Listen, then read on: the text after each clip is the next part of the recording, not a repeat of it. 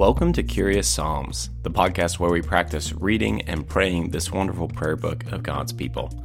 I'm your host, Matt, and joining me today to talk about Psalm 57 is once again our friend Amy Langle. In this episode, we talk about the fact that David is singing in the cave, singing in the darkness. We talk about bargaining with God, our temptation to bargaining with God, and the distinct lack of bargaining with God in this psalm, as well as a whole lot more. I hope you enjoyed this conversation that I had with Amy. To get us started, here's Amy reading Psalm 57. Have mercy on me, my God, have mercy on me. For in you I take refuge. I will take refuge in the shadow of your wings until the disaster has passed. I cry out to God Most High, to God who vindicates me. He sends from heaven and saves me, rebuking those who hotly pursue me. God sends forth his love and his faithfulness. I am in the midst of lions. I am forced to dwell among ravenous beasts, men whose teeth are spears and arrows, whose tongues are sharp swords. Be exalted, O God, above the heavens. Let your glory be over all the earth. They spread a net for my feet. I was bowed down in distress. They dug a pit in my path, but they have fallen into it themselves. My heart, O God, is steadfast. My heart is steadfast. I will sing and make music. Awake, my soul. Awake, harp and lyre. I will awaken the dawn. I will praise you, Lord, amongst the nations. I will sing of you amongst the people. For great is your love, reaching to the heavens. Your faithfulness reaches to the skies. Be exalted, O God, above the heavens. Let your glory be over all the earth. Amy, welcome back to Curious Psalms. Thank you, Matt. I have two comments. My first comment is you're really becoming a veteran, a podcast veteran here at Granite Springs. You're on the Christmas episode of Curious Church. This is your fourth Curious Psalms. Is that right? Yes, it's my fourth. So that's one comment. So it's good to have a veteran in the room, especially on a day where I'm feeling a little lethargic. We were just talking about, we're recording this right before Christmas. That's right. So I'm glad to have someone who's been to this rodeo before, who can carry us through an episode. My second comment is, how do you find the word faithfulness hard to say? Faithfulness. I feel like... No, but you know what? I realized I said sword instead of sword. So for anyone who's listening, I know the word is sword, but I said sword. I feel like just in the last year, faithfulness has become very hard for me to say. I find myself tripping on it almost every time. Just in your speech or in like, life? I feel like I do this Is it a metaphor for something? Well, I hope not. I hope not. But like when I lead a prayer on Sunday mornings or something, it's a word we use frequently because it's such a beautiful, rich word that describes God and describes the kinds of people we're called to be. But I'll be like, faith, like it's that THF. And every time I'm like, I don't think that was right. Every time. So anyway, you read it very beautifully, but well, I read that and I was like, I hope I don't have to say that word on this podcast. Now I've let the cat out of the bag. Faithfulness. You said it so casually. I don't know if that's a word. I struggle with other words, but oh, man. I'm not sure if that is the exact sword. word. Like sword. I do know it is sword. And I actually didn't know if it was liar or leer. I think it's liar, but I could be wrong. But let's be wrong together. So for those of you who want to correct us, 1-800 Granite Springs. Wow, that would be amazing if we had that phone number. That'd be a very long number. Good luck getting through. Yeah, right. Well, shall we just dive in? Enough about my linguistic difficulties. Let's dive into our questions. Okay. Amy, what stood out to you in reading the psalm?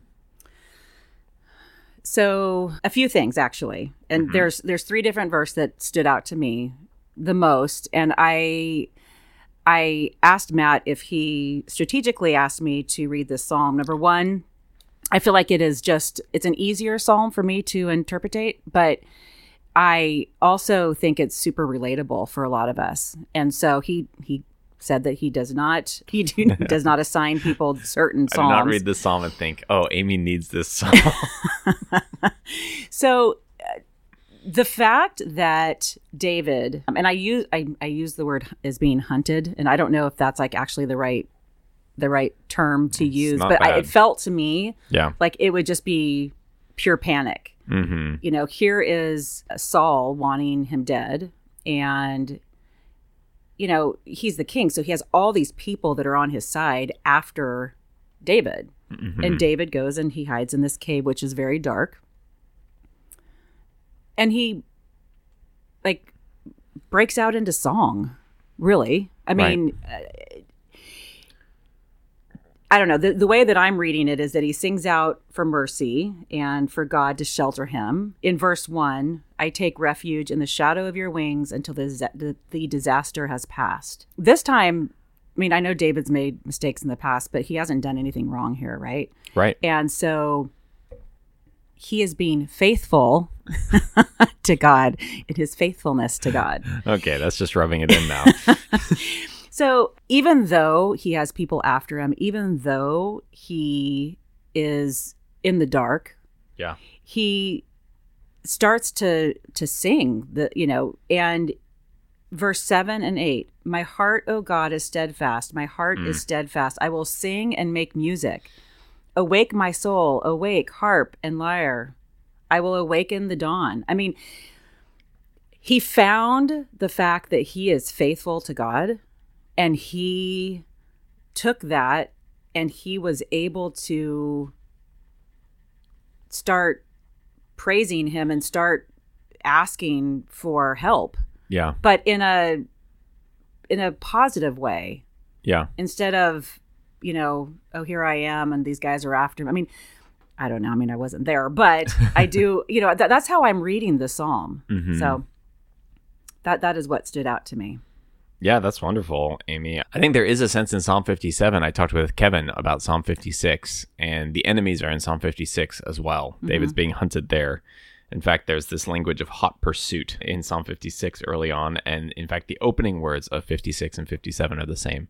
So there's a lot of overlap. But I feel with you, like there's something tonally about Psalm 57 that is kind of triumphant, that is asking, but asking with like such an expectation that it is as if it already happened, if that makes sense. And so there's a kind of a tonal shift in Psalm 57 where, David seems to have a particular, whether it's insight in the moment, whether it's going back and tinkering with a psalm that he penned initially in the cave, whatever the case might be. I was struck by just how, as I looked at this psalm, it has all like these kind of different chunks and different sections. So there's kind of verse 1 through 3, which are this sort of initial cry and God's response. Then there's verse 4, which is kind of naming the danger and these people.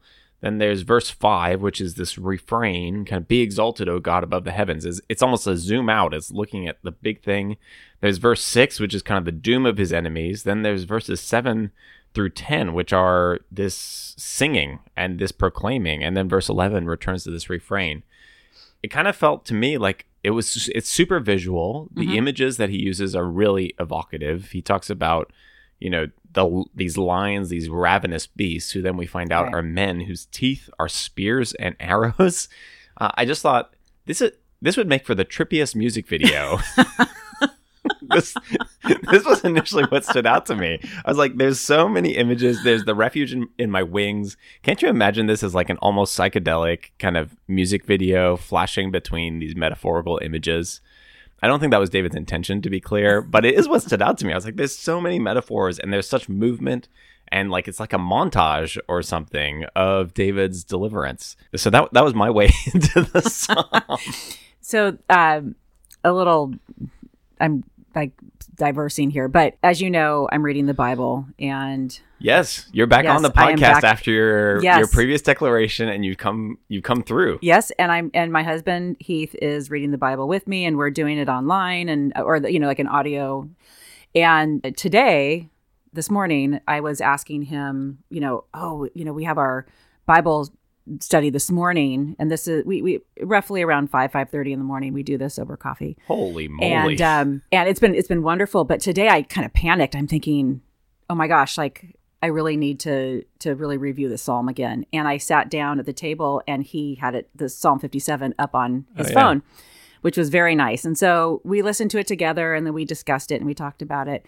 And the funny part is that after it was all done and I was feeling a little confident. He said, you know what, when Matt asks you like what stood out, you should just say, man, this guy, he was in a cave and it was dark and he's just singing. Like, what is going on? So I don't know if I can exactly do it that way, but that is exactly how I felt. I mean, I felt like there's just 3 verses in the beginning where it's like this plea for help, right? Yeah, right. And then there's a shift. And my answer to your second question, I don't know if we're ready to go into that, but my whole thing was that it's almost like verse 5 for me, it turns into a song of praise. Well, let's go there. Our second question is, what do we learn about God from the Psalms? So why don't you just keep following that thread? Okay. So I just feel like this psalm is a great example of trust and faith.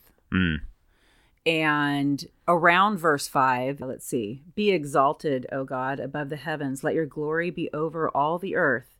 I felt like, to me, that is where it shifts. And it almost turns into like this, like I said, song of praise. Yeah. And so, I don't know.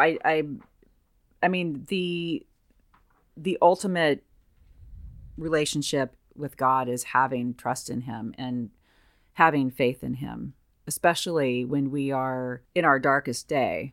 However, I do feel like this psalm is such a huge reminder of like, don't only sing God's praise when you're having a good day. Sing his praise when you're having a bad day too. Because when you're in the cave. I mean, yeah, a lot of us, if I were in this cave, if I was David, I would be negotiating with God. I would be sitting there and I would be begging and pleading and telling him all the things that I was going to change in my life and do better if he could just please save me. But David didn't do that. He was just praising God. I mean, he already had that relationship with him and trusted in him and has faith in him, as far as how I'm interpreting this. Am I reading that correctly? Well, definitely. I mean, when you talk about negotiating, that's really interesting to think about. I think there are times in the Psalms where there's maybe not full on negotiating like we think, but there is sort of, if you deliver me, then I will proclaim, your name. I will teach the generations that come. That comes up occasionally in the Psalms, but there's not really sort of, the psalmist almost never bargains with God like we might tend to be, right? Yeah. Like, if you save me, then bargain all the time. I'll up my tithe to 15% or whatever. Yeah, right? So, yeah, you really don't see that. David is just confident. I mean, that ties in with what I was thinking about is, in verse 3, God sends forth his love and his faithfulness.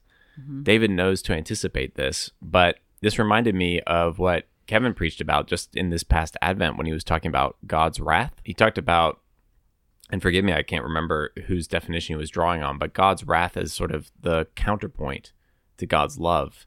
Because here, God's love and faithfulness for David looks like the rebuke of his enemies. In other words, they go together. And when I thought about what do we learn about God from this psalm, I thought, yeah, we want to separate out or pit these things against each other. But in this case, really, God's rebuke, his deliverance of a person out of his love and faithfulness looks like essentially the destruction of the enemies, wrath being poured out in some way. And I was just thinking, like, how significant it is for us to remember that. And also the reminder that, I mean, this goes back to conversations we've had about Psalms and enemies, or I've had about Psalms and enemies from the beginning, is there can be a tendency to read ourselves as the hero. So we are always going to be the beneficiaries of God's love and faithfulness. But sometimes, in fact, we might be the people who receive the rebuke. We're recording this right before Christmas. So for morning prayer this morning, we were reading Mary's song in Luke chapter 1.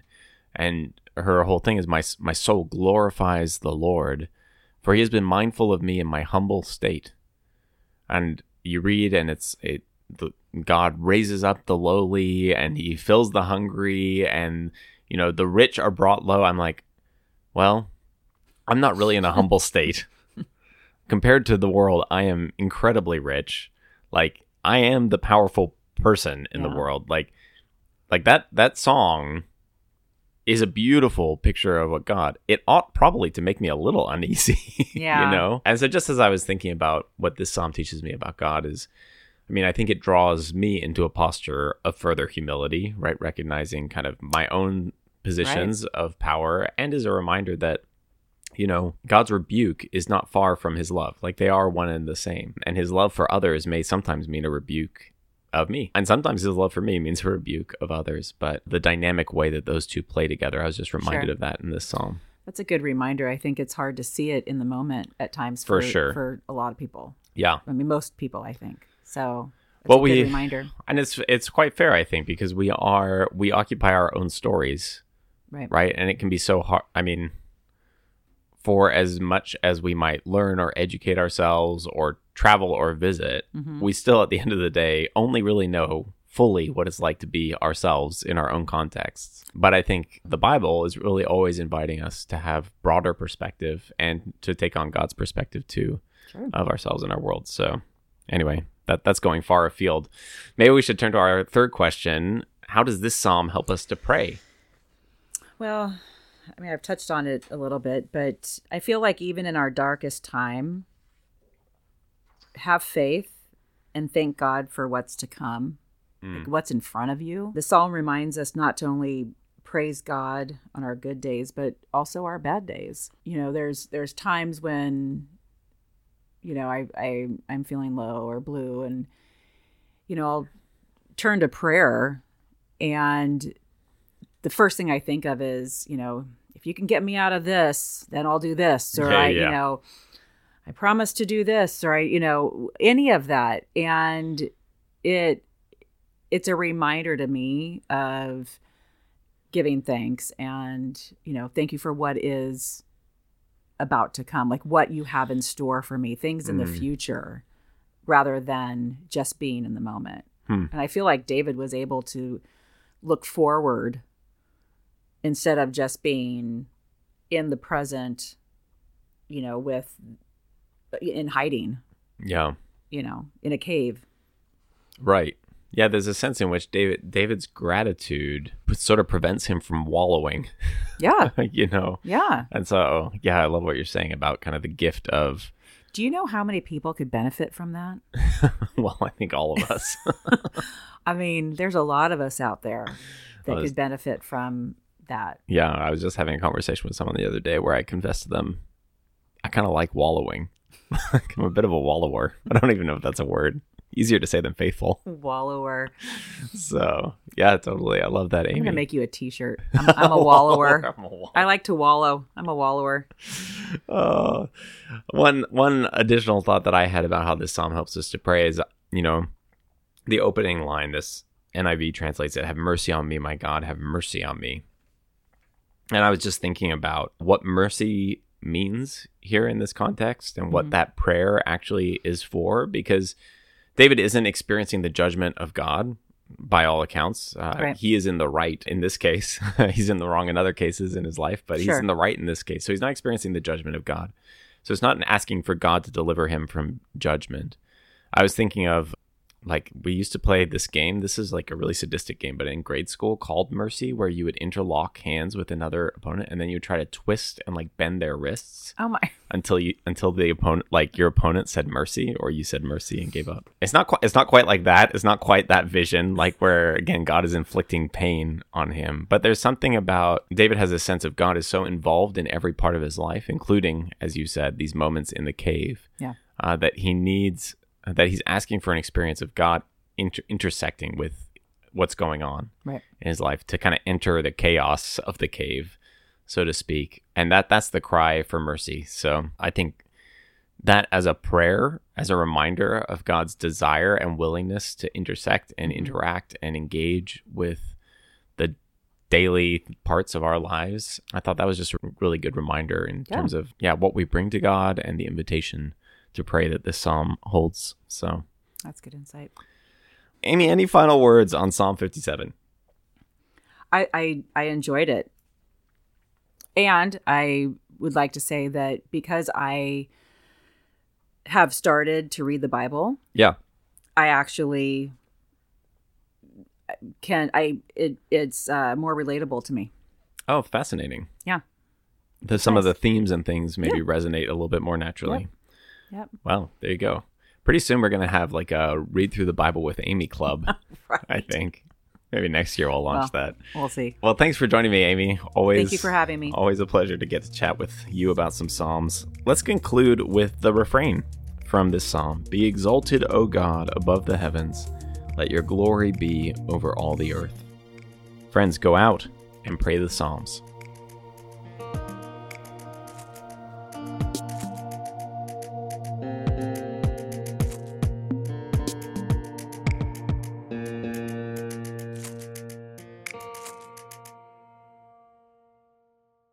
Faithful.